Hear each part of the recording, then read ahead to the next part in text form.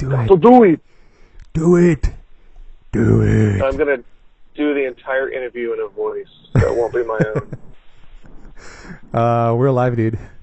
Finally. It Awesome. finally happened after some mishaps last week. We're back, and we have a one and only guest here on the phone with me, Mr. Robh. How are you, man? Thank you for having me. Thank you for having me. It's fantastic to be here. I hope you're doing well, dude. You don't mind if I talk like this the entire time? Oh, you can talk. It's very exciting. You can talk whatever you very like. exciting for the people at home to listen to the insanity that is going on in my mind. Dude, I don't mind at all. You can talk that way if you want to. It'll go in and out. I'm totally down for that. I don't mind at all. I wouldn't be mad. So, how are you, buddy? Jay? Why are we? I'm good. Why are we here? What are we going to do today? I don't know. I'm actually asking this thing myself, like, why am I even doing this? And the answer is pretty simple. Just because, there's no reason for it. It's just happening. You just have to accept the fact that this interview is happening or this discussion is happening right now, and we're live and everything. So.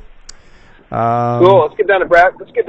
Yeah, let's not be one of those podcasts. Yeah, let's. It fills the air with dead space of ums and ahs. Let's hit the road. What I was thinking. Yeah, do it. Let's hit the road running. So yeah, let's start with maybe let's introduce you a little bit. I'm pretty sure everyone who joined us live already know who you are, but anyone who just stumbles upon this beautiful channel and happens to listen to this video would love to know who you are. So let's start with that maybe. The best answer, I think, is when I met Rick Barry, and he gave me his business card and said, "Rick Barry, painter." But yeah, that's it. So Robh Ruppel, artist, and that compulsion takes many forms: design, art direction, photography, short films. It's an obsession, and a healthy one at that. I'm not ashamed to call it that. It's the only thing to describe, because it's not a hobby. Right. You don't have the option. You don't go, well, I think it would be cool to be an artist. It's like, if I don't do this, I will be very unhappy. Yeah, it's one of those things, right? Like, no choice. It's not work. It's not a hobby. It's not even a passion. It's a part of you. Yeah. It's almost like passion is a marketing word. Yeah. That's come to mean nothing at this point because it's so overused in commercials. I have a passion for it. It's like, no, you don't. Unless you're obsessing about it in the middle of the night every single night. You have an interest in it. You have a passing interest that'll change to something else next month. It's almost borderline mental illness, if you will. Yeah, in a good way. Yeah, in a good way, of course. I would say calling it a passion would be mildly put, because if you're passionate about something, then you'll pursue it and do it a lot. But it's not going to be like 4 a.m., 5 a.m. You're supposed to be asleep already, and you're going to have to wake up like in 3 hours or something, but you're still jamming. Like, fuck, I need to do this because this is me. You know what I mean? Or you just can't. I have the thing where I just can't walk away from something. I think, all right, I'm done. I can't say anything new. I start to walk away from it. Oh no, wait, there's that little thing. All right, that's it. I'm done. I'm gonna walk away. And as you get farther away from the monitor, it's like, oh no, there's now I see. Okay, and you do that for another 2 hours. Yeah. You get like tunnel vision and sucked in, and sometimes it sucks, especially if you're. No, it's great. I love the tunnel vision. Yeah. I love that. It's like, oh, where'd the day go? Gone. Good. but I think it can be problematic when it's like, again, it's like 4 a.m. and like 8 or 9, you have to be there. You have to be up, and sleep deprivation is the real thing. I'm not a fan of that, no. Yeah. But yeah, you put it right. You put it rightly. I think it's a little more than passion. It is obsession in a way, but yeah, really it's just it's just being part of you. If you were born that way, if that's what drives your life, then you never consider it work. You never consider it just like an off hobby thing. It's just you, right? So. Exactly. When did it all started for you, man? Like, what was there any specific moment in your life that happened that have driven you to become an artist? Well, it's ever since I was a little kid, I was fascinated by art, animation, movie making, stop motion, drawing, painting, all that stuff. Mm-hmm. And I was lucky enough to go to a high school for the performing arts. And then something happened where you thought, oh, maybe I need to think about a real job. And so I studied electrical engineering in college and went, no. Oh, the world is not. You're trying to be electrical engineer as well? That's awesome. I was. Yeah, well, you were what? That was a choice of my study as well. I went to college for that exact same thing and dropped out after barely a year or even less. Yeah, I realized the world does not need another mediocre engineer, but maybe it could use a halfway decent artist. And I was just too fascinated by, industrial design. So I sort of worked my way back because again, there's not a lot of awareness of how to make a living as an artist, or there's more now. But so I started studying industrial design because it seemed like a good in between something practical, and I just loved the types of drawings that they did. And then just wormed my way back into, art for art's sakes. But I was lucky enough to have a great education. It encompassed really good design thinking, really good drawing, good observation, good painting, and it wasn't just at one place, though. It was at quite a few different schools. I ended up getting a great education, but not necessarily through a very conventional route. I just kept but now I need to understand edges. Where can I go find that? And there was a little drawing school out in Calabasas run by an illustrator named Fred Fixler. Right. So and that's where I really understood edges and halftones and really dove deep into life drawing. So you didn't go your regular, there's like, it almost seems there's two ways of thinking, like almost like a template ways for an artist. One is you're self-taught and then you're looking for your own resources. And then the second one is you kind of go to a college, like let's say Art Center. If you're lucky, then you can afford it and go there. If not, then, you might be going to some other art school. But that seems to be like two ways in which most of the artists became an artist, at least in this entertainment industry or industrial design. I don't know. I think you were somewhere in between. Yeah, because I did go to Art Center, but I didn't learn everything that I wanted to know. Correct. And so I had to keep digging. And Fred used to say that all good artists are self-taught. In that, you can expose them to ideas, but they're going to see that there's more out there, and they're going to keep digging, and they're going to keep searching. Right. And it's a life. That's the best part about it. It's a lifelong occupation. You don't, or at least you shouldn't, go up. Now I know everything. It's like, no. The more you do it, the more you know you don't know. Yeah. It never ends. Like, I think the worst thing that can happen is basically you just saying to yourself, like, oh, I figured it out, and never tried it. You're never gonna. No one's ever gonna figure it out. There's too much. Yeah. There's too much subtlety in good design. There's a line that's a quarter of an inch off completely changes the look of something. Right. Subtle proportional changes are the difference between good and great. Yeah, there's like a fine line. Sometimes, I found it working on some of my pieces where I'll be doing something and it's like it's not quite right, and be sitting on it like for hours at end just to try to figure out what exactly is wrong, and then you find it, and it's like, yes, you can move on. But yeah, I can totally see what you're talking about. I was wondering, is there anything? Was there anyone in your family that was artistically driven? I'm just curious. What was that situation about like? Both my parents were. My dad's an architect. Oh, okay. And my mom's a school teacher, but they were incredibly artistic. I remember that they would hand paint. My brother and I, they would hand paint our bedroom. Mm-hmm. They would do murals, and then they would do tracings on the glass. They painted this whole Jungle Book motif right onto the glass globes and they painted murals onto the walls. They did it themselves.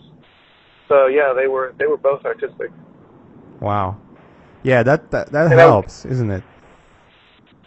Well, it didn't hurt. And certainly, being exposed to it. And I would go to my dad's office as a little tiny kid, and they would have these huge, beautiful balsa wood models of the buildings that they were designing. And to see those beautiful models without texture, with just the wood material, and just to see the form and the shape and the little abstract trees and the cars all painted white, so beautiful. Yeah, those maquettes with architectural design, those especially, I wasn't exposed to that myself, but I remember, recently looking at some of those maquettes, architectural design maquettes from like 80s and 70s. Those were like pieces of art, Oh, they are, yeah. Yeah, it's Sorry, I interrupted you. Go ahead. It's just I'm guessing it's a little delay between the lines that is causing the issue here. But yeah, go ahead. Right. No, it's a lost art. It was a great way for the client to see what the building was going to look like. But and it's now since everything's CG, you kind of get a replication of that, but it's not the same as looking at a three-dimensional object with your own eyes, right? Seeing the subtlety. And I think that's part of what's missing too with CAD is there's no human interaction. So buildings look a little bit like toy sets now. There's that lack of human scale because they're built on a computer, and there's not a person assembling it. Well, I mean, there is a person assembling it, but you're not looking at it with a sense of scale or proportion. It's an abstract three-dimensional object in the computer with no scale reference, is what I'm trying to say. Yeah, it makes sense. I mean, I think it goes with pretty much any other art form, not just architecture. It's tangibility, and it's sort of like, there's something specific, or there's something in it. When you're holding a pen and you draw something on a paper, and the texture of the paper and the way the pen slides over the paper, like the roughness of each of the strokes, it's a completely different experience than holding a pen like a Wacom pen and sliding over a glass surface. I mean, that alone for an artist, it's a completely different experience, obviously. I also think, and I would love to hear your opinion about it, but I mean, for anyone who's interested in art, there's some kind of novelty, some kind of aura around traditional art that makes it special compared to digital art. And you can have a pretty decent drawing that's going to be much more appreciated than really good painting done in Photoshop, right? At least that's what I feel. Oh, no, you're absolutely right. You used the word tangibility, and I think that's a great word, because back when they used to design automobiles, they did the clays by hand. Yeah. And so they have a giant wood form that they're pulling across the clay, and there's an immediate connection with the form, with the speed of the line, with the speed of the curve. And I don't mean the speed in which you're pulling the clay. I mean like how the curve arcs and gives way into the other curve. It was more like sculpture. Yeah, it's and you can touch it. and even if you're just looking at a picture on Instagram or Twitter or whatever, but it was painted or it was sculptured. It's almost like you, as an audience, you feel like you could touch it. I think that's makes the biggest difference. Well, and there's if you look at a good painting, a good Leyendecker or a Bouguereau or a Rockwell or anyone, mm-hmm. a good original, it's a bit of magic because you look at that and you go, how did a human being make that? Yeah. Because that craft, while still around, is less taught and less practiced. The ability to make an object look round and representational, like it's getting hit by light on a flat surface, with oil pigment is it's a craft, right? It's not a brush set. It's a craft. It's a way of thinking. Yeah, it is, and I remember it. I remember it so clearly, and I think you or someone else at Naughty Dog. I think it was you. You found out that there was a Leyendecker's exhibit in Pepperdine.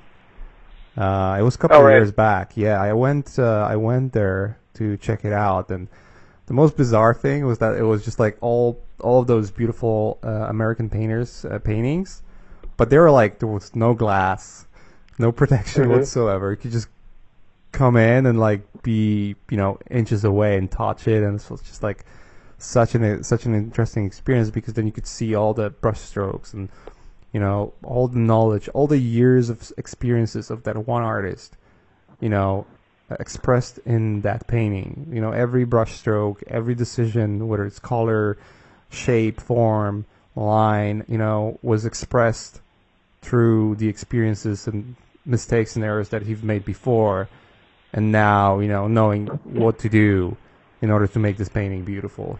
So it was just like you could feel it coming out of the piece almost. Whereas you would go on ArtStation or even on a gallery show of like a really good digital artist, and you would look up close to a printout, would just never feel the same. It's like, oh no, it's such a disconnect. I feel it myself too, and you put it nicely too. It's like it's a craft that it's not taught enough, and I think it's because it's one of those really difficult things that take a lot of patience and a lot of time, and doesn't have Control Z, which makes it incredibly difficult. Because every real mistake, real art is hard. To do a charcoal drawing of someone's face and have it not look like a photo. Monkeys can copy photographs. I'm sorry, but to do a drawing that had the same life to it that a sergeant does, it takes skill and patience, and you don't get that in a month. You don't even get it in a year. It just takes time. And today's society is so quick, hurry, watch a YouTube video and I'm good to go. It's like, no, sorry. Yeah. You ever been to the Louvre, Mache? No, I haven't. I have to go there though. So one day. When you were talking about originals, everybody, of course, stands and looks at the Mona Lisa. But before you get to it, on that same hallway, there's another Da Vinci portrait of a woman that's similar, that is just as good, that there's no glass in front of it. And you can really get your eyeballs up on that one. You go, wow, this is just as good as the Mona Lisa. It's just not as well known. Right. And the Caravaggios, you get your eyes right up on that stuff, and you go, there's skill, and then there's skill. Yeah, it makes a big difference, especially when you see masters' paintings. It's like it's such an intense experience. The only two gallery, I'm not a big gallery guy, at least I wasn't for the longest time. But one of the two biggest experiences so far, and it's maybe not enough. It's something when time.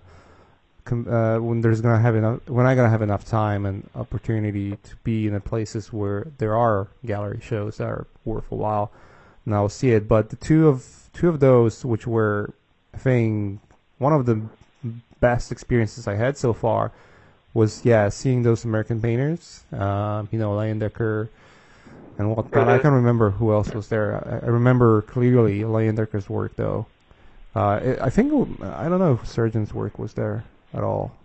Maybe it was. I don't remember. No, Sargent wasn't so much an illustrator as he was a portraiture and fine art painter. But I also remember seeing Jerome's exhibit over at Getty Center, and that was intense.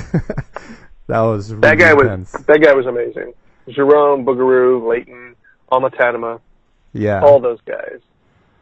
The East Coast is full of that kind of stuff. I lived on the East Coast for a while. I would haunt the museums, especially the one in Williamstown, Massachusetts, the Clark Institute. They had the best versions of Sargent, Boogaroo, Alma Tadema, Jerome, or Jerome, however it's pronounced. Let's call him Jerome. Let's be real here. It's easier that way. But yeah, it's the so now that we've go ahead. No, yeah, go ahead. I was just saying it's tangibility that makes a huge difference. Yeah, and now that we've figured out that the old guys are pretty good, what's the next topic? What's that? Well, one of the reasons I asked you, about family and whatnot is it's the influences that were around you when you were a kid, because I think the most fascinating thing that I found when, talking with you and other artists that I interview at Art Cafe or even just talk with anyone is, sort of like trying to understand the influences that drive people, because they're so vastly different. There's obviously like a common denominator, which is usually, whether your family was artistic or, you found yourself that, painting or drawing was one of those things that you really like to do.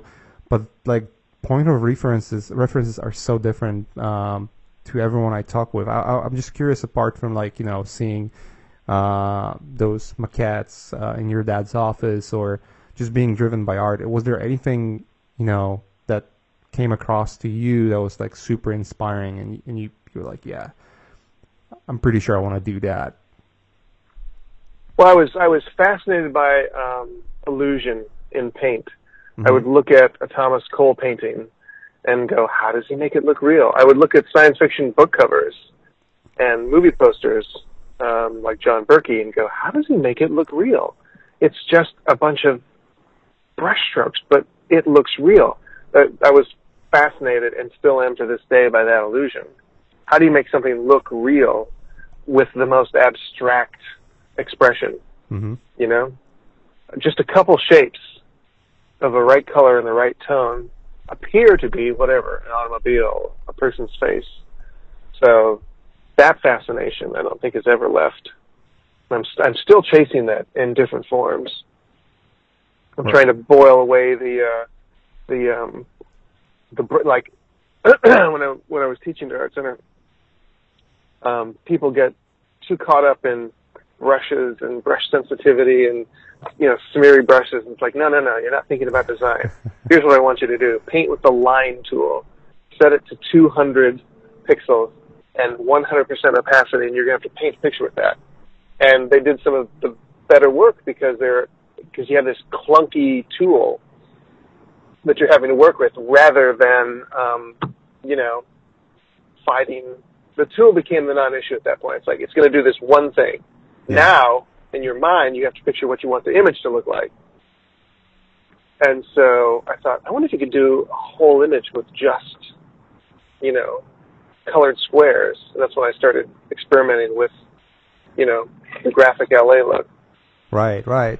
And we'll definitely talk about that. I'm actually curious. Yeah, but it came from being fascinated by the illusion of light and not being literal. If you look at a good matte painting, a real one, a matte painting on glass that was done by a person. Yeah, for anyone who's listening, like the matte paintings that you see now, and basically matte paintings right now Or just basically, yeah, it's an illusion to get you to think that this is real, and whether it's a set extension or a background painting or whatnot.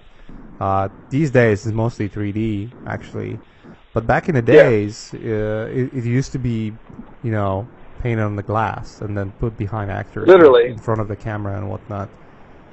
A 4x6 piece of glass that they would paint realistic, scenery on.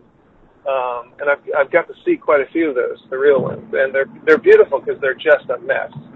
You look at them, you go that, and you step back and you go, oh my gosh, it's a hillside and there's shrubbery and bushes and flowers, and you get close to it, and you go, no, it's just a bunch of craziness. Yeah, it's organized craziness. It's representing a real form. They know the form they're representing. Yeah, they know what's going on. It's not an accident. They have a very solid conception in their mind of what they're trying to depict. It's so crazy. But yeah, it was a beautiful art form. And it's so crazy that, and knowing, working in film and talking with, really old school artists that used to work with those guys who painted on the glass, right? Yeah. The way it is in film, we know it. It's pretty fast-paced, environment. It's not like your typical traditional artists, master painters who would take years to finish a piece. Granted that they had different tools back then, but generally, you would have much more time to, get that beautiful background painting or, landscape painting.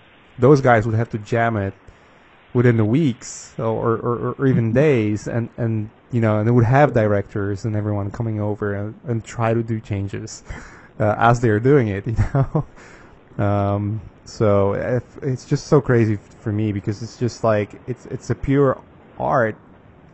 In a way, it's how much artistry it takes and how much pure skill it takes to not only paint it on the glass, but also just make it as realistic as possible and within the time constraints, but also work with the changes along the way. That's just so crazy to me. I think there was probably less changes back then, just given the nature of real celluloid.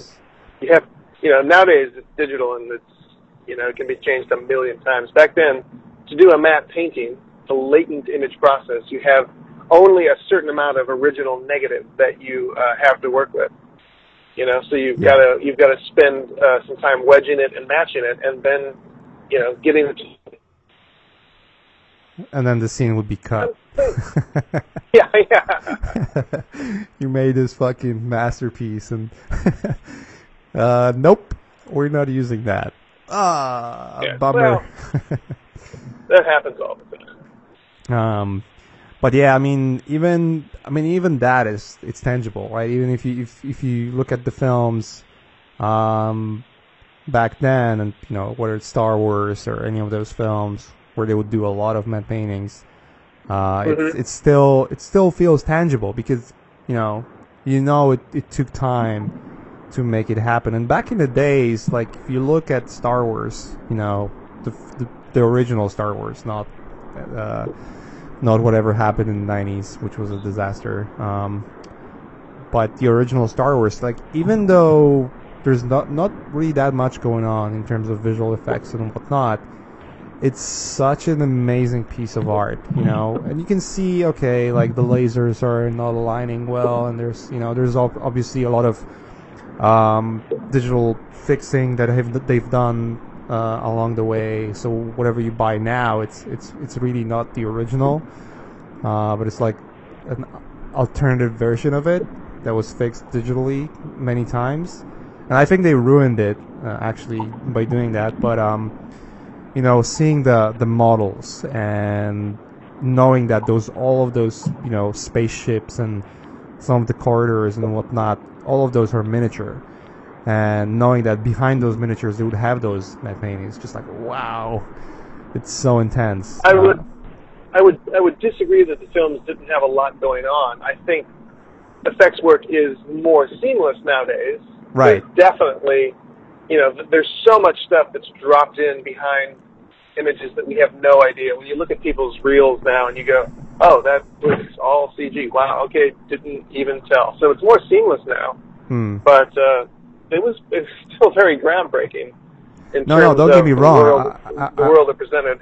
I'm not thinking like not much going on. It's just like when you compare Star Wars, let's say New Hope, to fucking, I don't know, Transformers 5, you know?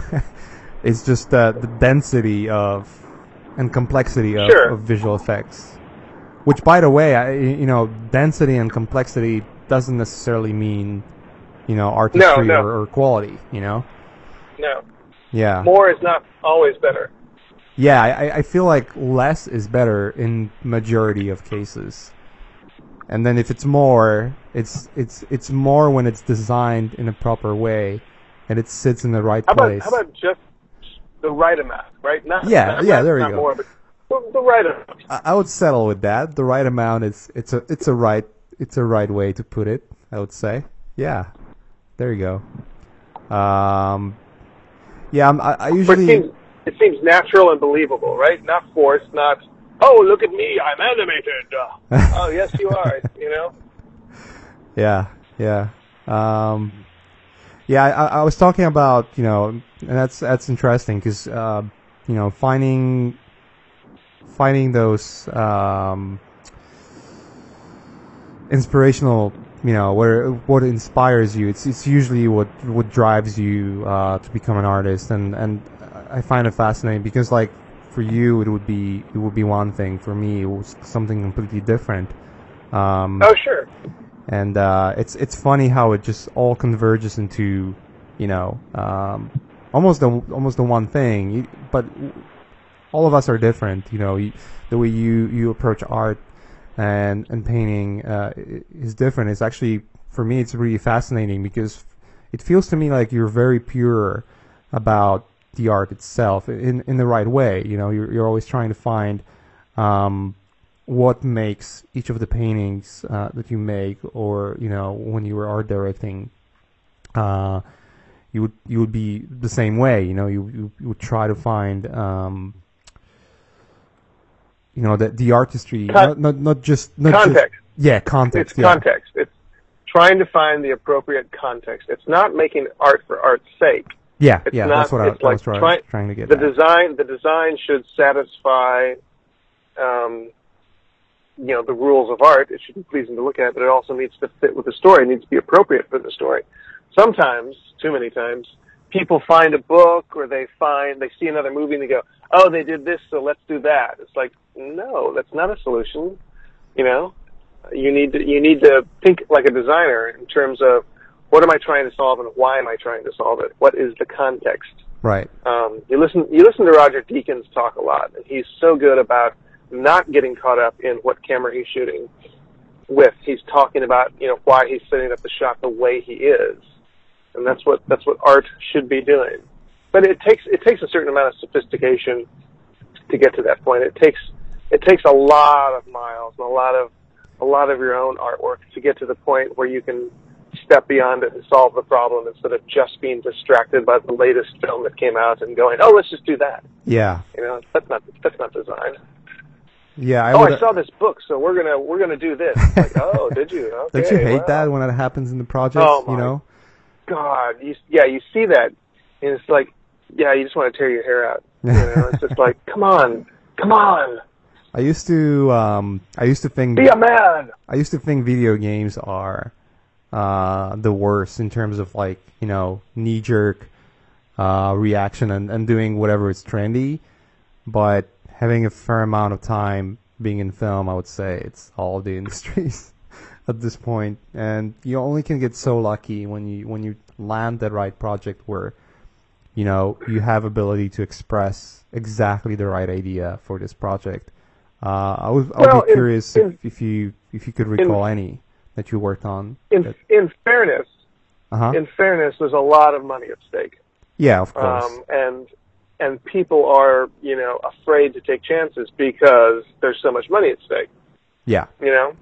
No, yeah, I totally understand that, and that's the reason why Hollywood is the way that it is. Yeah, I don't wake up and go to work to do what I've done already. I wake up to go to work to do something different. Right. But don't you think it's like flawed at its core? You know, like just the fact that, you know, when you listen to interviews with, say, producers or directors that work in films, you know, and there's few names that are outspoken out there, like this guy, the writer of Chronicle, Max Landis. Like, he's super outspoken, you know, like his movies are not, but he's one of not that many, you know, filmmakers or people involved in film that would just say directly, like, yeah, Hollywood sucks. They just fucking ruin every movie because they assume things, and it never goes the way they assume it, you know. But that's not a solution, though, right? Anyone can complain, and there's a thing nowadays where you're cool if you complain, and you're cool. Oh if yeah, you're yeah. And I disagree. It's like, okay, but you're the problem then, because you're not fixing it. If you're just sitting around, and I don't mean you specifically, but I mean people who just complain. I'm sitting right now. Oh, look how cool I am. I can diss on Hollywood. It's like, no, monkeys can do that. Come on, go out there and, you know, come up with a solution. Find a way. I was listening to an interview with Scott Rudin, and I thought, oh my God, this guy is so sharp. It's like, you know, there's people out there that are really bright and really sharp and really know what they're doing, and they're out there. You know, you don't have to buy into the sort of like, oh, I'm so cool because I'm not impressed by anything. There's this quote that stuck in my mind. I was reading, gosh, what was I think it was one of the Tim Ferriss's podcasts where I can't remember who he was interviewing, but one of his guests said there are no statues erected for critics. You know what I mean? It's like, yeah, it makes sense. Like, it's just so easy to sit down and just write a couple of words and say, "Oh, this sucks. This is bad." And well, I'll go a step further. It's in today's society, it's really easy to make a fantastic Pinterest page of beautiful images, none of which you created. And I think there's a delusion that is somehow making art is hard. It is hard. It's not easy. Yeah. And you have to be willing to go through that hard in order to get somewhere. So yeah, sure, it's easier to just copy other people's work. It's easier just to blog about something that someone else made. It's really the thing with like people who criticize films, like, well, I don't think so and so. It's like, yeah, have you ever made a film? You ever tried to go out there, shoot footage, get people to show up on time, get them to perform, and then try to cut it together yourself? Have you ever tried that? No? Then stop talking. Preach. Then you don't get the preach. Because making art is hard. Making short films is hard. There's so many times where I've struggled with an edit. It's like, why isn't this working? What? It's like, oh, because it's not compelling. At the core, it's not compelling. Right. All I did was cut together some footage. I wasn't telling a story. Crap, you know? Yeah, and there's this thing, you know, when you learn something or at least try to create something, you're going to fail many times. Well, yeah, of course and it's going to hurt. Yeah. You're going to go to bed depressed, but you'll wake up and you go, all right, well, maybe I can fix it. Maybe if I did this, you know? Yeah, and, you know, it's like, I stopped because I used to be that way too. Like you would just see a film, oh, that film sucks, you know.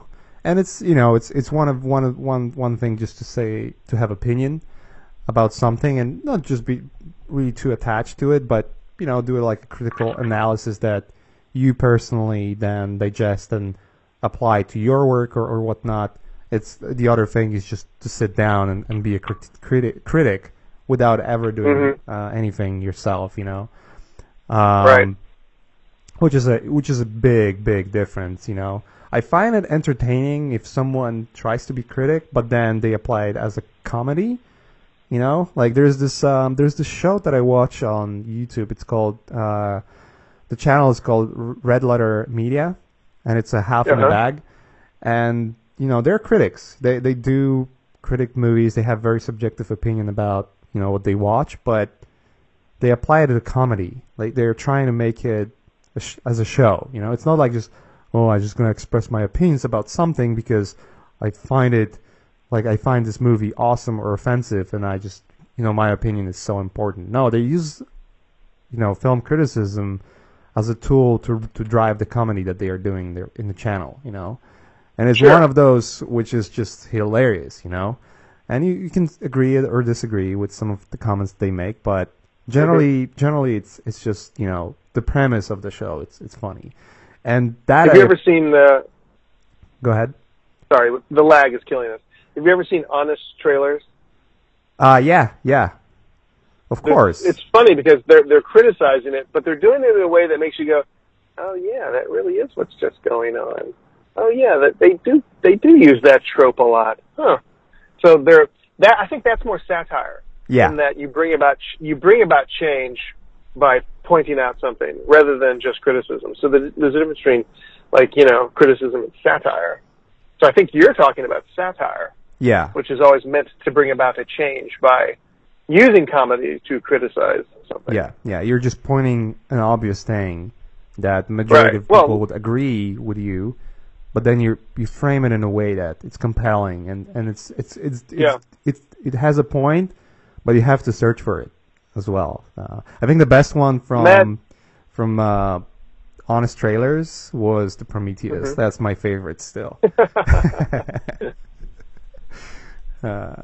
And Twilight. The Twilight is pretty good too. Now I have to go watch those. If you go all the way back to Mad Magazine, Mad Magazine was brilliant satire in that it was a humor magazine, but you look at what they were trying to change, right? Right. They were trying to bring about change by using, pointed criticism to alter what was not working about society in a humorous way. Yeah. Yeah, satire is probably the best tool, I would say, for that, because it's just like, in order to be good comedian, you have to have mileage as well, so. Well, you have to have a point of view, and it has to be something observed. You're not just right. The thing I hate about traffic is it has to be something that other people can relate to. Otherwise, it's not funny. It's not humor. You're not connecting with other human beings in a way that's meaningful. Yeah. I mean, it's again. It's almost coming back to your original point, the context. The context of how you work with art, and then again, like looking at critics, the context of how they're performing that as well. So it's a common thing, the context that it used to be. Right now, it feels like it's lacking from pretty much everywhere. The media has become so disposable with Facebook and Instagram and Twitter. It's just there's a never-ending stream of new content, but not necessarily anything in context. There's a new stream of look, something new. Oh, something new. It doesn't have resonance and it doesn't have meaning and it's not research, but it's new, and it's so much more than it used to be.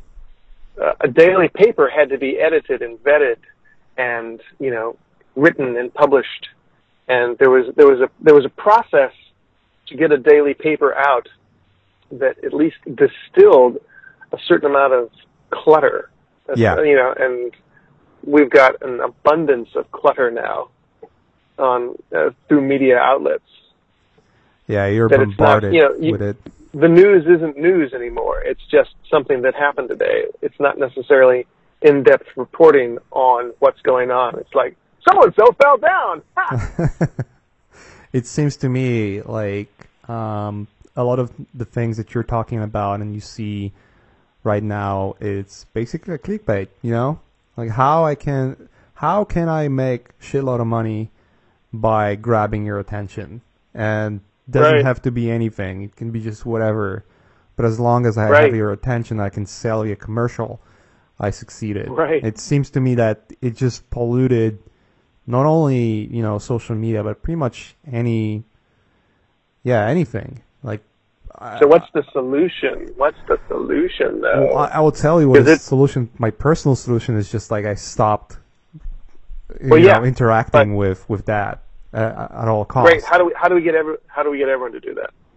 Because the dopamine hit in the brain is hard to convince people that, that's a fake high. You feel like you're doing something, but you're not.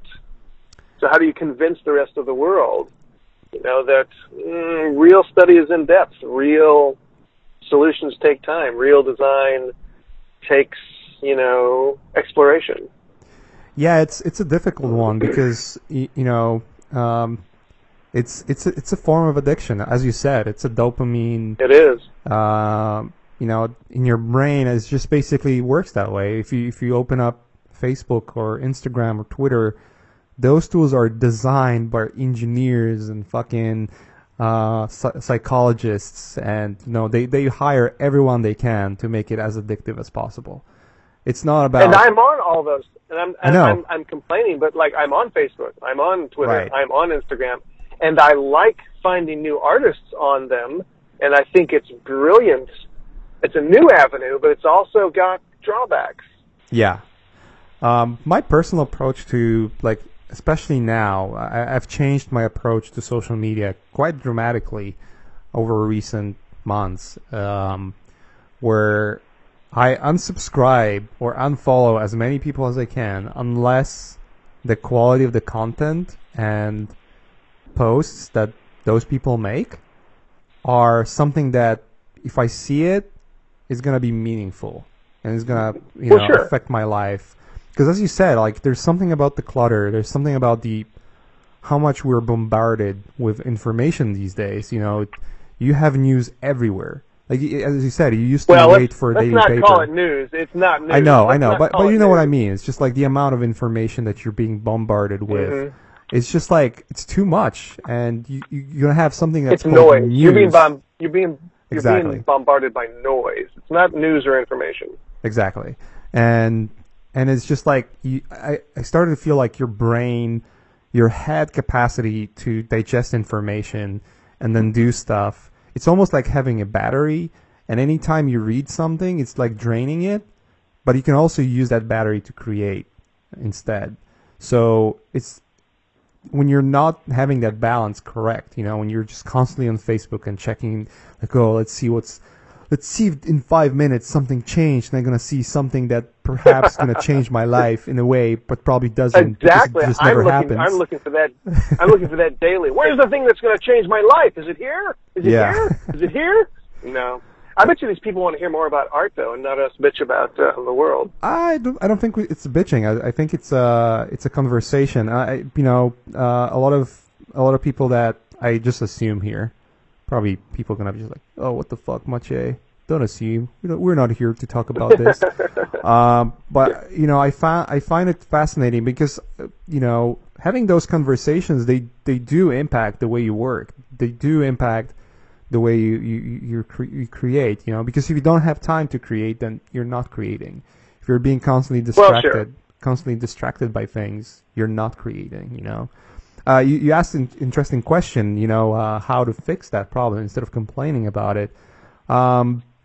There's obviously, there's no one solution for everything. I think the biggest solution that I found for myself, and hopefully a lot of people that follow this podcast or, follow Learn Squared, is teaching. Is basically teaching and learning, being a constant student of the craft and trying to basically affect everyone and sort of put out that bug, go learn.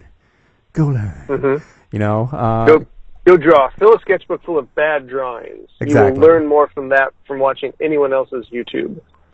Yeah. I used to get random questions like, why are you learning 3D? Why are you trying to learn ZBrush? Or why are you trying to do this? And my simplest answer, there's two ways to answer it. One, I'm really, interested in learning it because it's fun, but also having a new perspective on how you craft your work. Whether it's something very technical like ZBrush or learning a new way of understanding line. It makes you see fresh again. Yeah. Exactly. You see it through another lens. Don't you feel like jaded sometimes? You know, it's going to be actually. I try not to be. It's easy to fall into that. So I'm constantly trying to find another way to look at the world. You know, trying to look at the world through a slightly different way that makes me excited. That makes it all look fresh and new again. Like, right. Oh, if it's just whatever, a new element, color, shape, tonality, right? Yeah. Fill that in. So we talked about the graphic LA, and by the way, that's the next thing we should touch upon. I'm just curious, and you know we've started this discussion. I've mentioned that we're gonna talk about it a little more. So now it's the time. Now's the time. Now's the time. So Graphic LA is a book that you've created. I'm actually gonna post it up to those beautiful peeps over at chat for anyone who's interested. And I'm guessing I should say at this point. Let me throw in something. I didn't set out to create a book. I know. It was okay. I assume that's not just like, oh, I'm just gonna make a book right now. So I'm leading to it. Through the exploration of everything we talked about, trying to find a different way to see the world. So you mentioned like you started working, you know, when you were working when you were teaching at Art Center. And you would give your students those assignments, like go ahead and use the most shitty way of painting, but now try to create something meaningful with it. You know, take away all the noise, all the tools.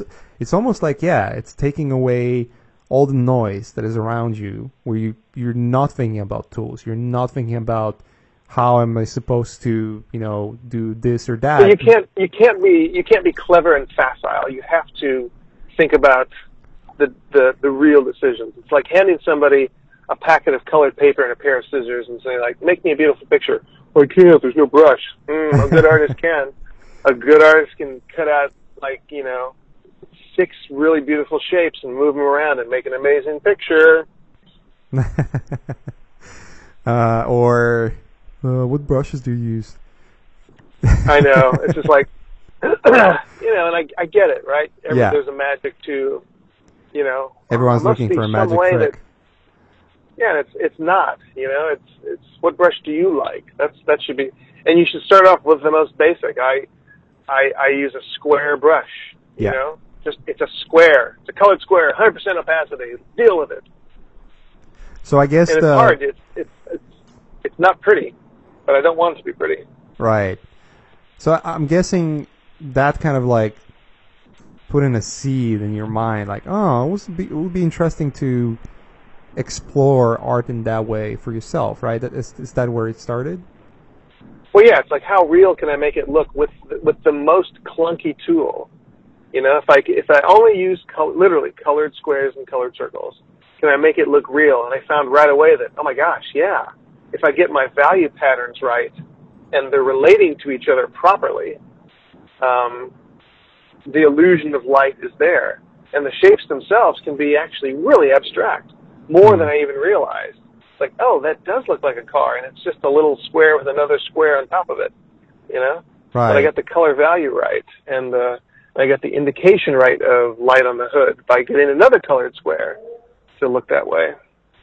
Right, so it's basically you're trying to be illusionist by seeing how much you can cut it back on technicalities and really just simplify it almost as brutally as you can, but still preserve the integrity of, you know, having something to look realistic.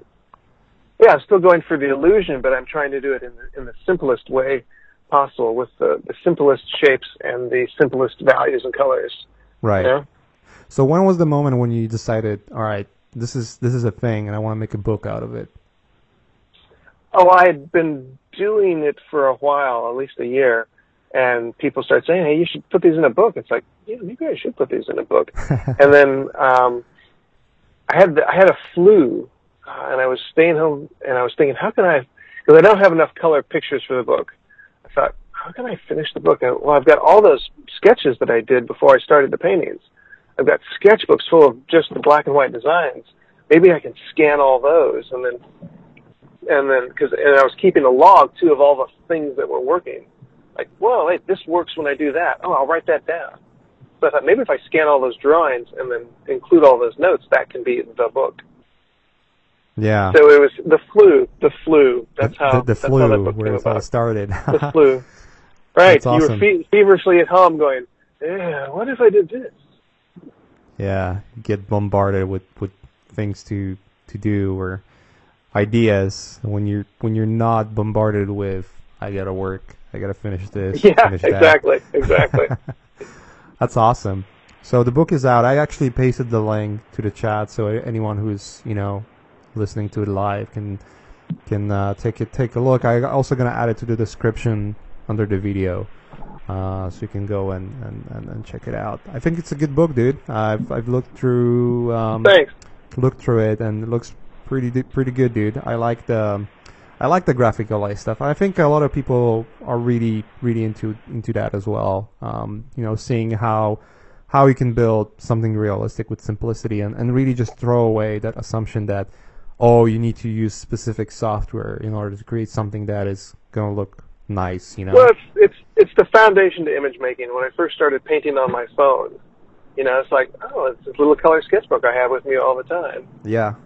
It doesn't, and people are like, wow, what kind of stylus do you use? And at the time, there was no pressure sensitivity. It's like, well, I just used the cheapest little $2 capacitance carrier with a rubber tip that you can find. It's like, you don't need pressure sensitivity? It's like, no, you don't need pressure sensitivity. You need to design a couple good shapes and move them around and get that to work. You definitely don't need pressure sensitivity, and I would say Craig Mullins is a testament to that. That guy used to paint he used to use a fucking mouse when the Wacom was already out. Like he would.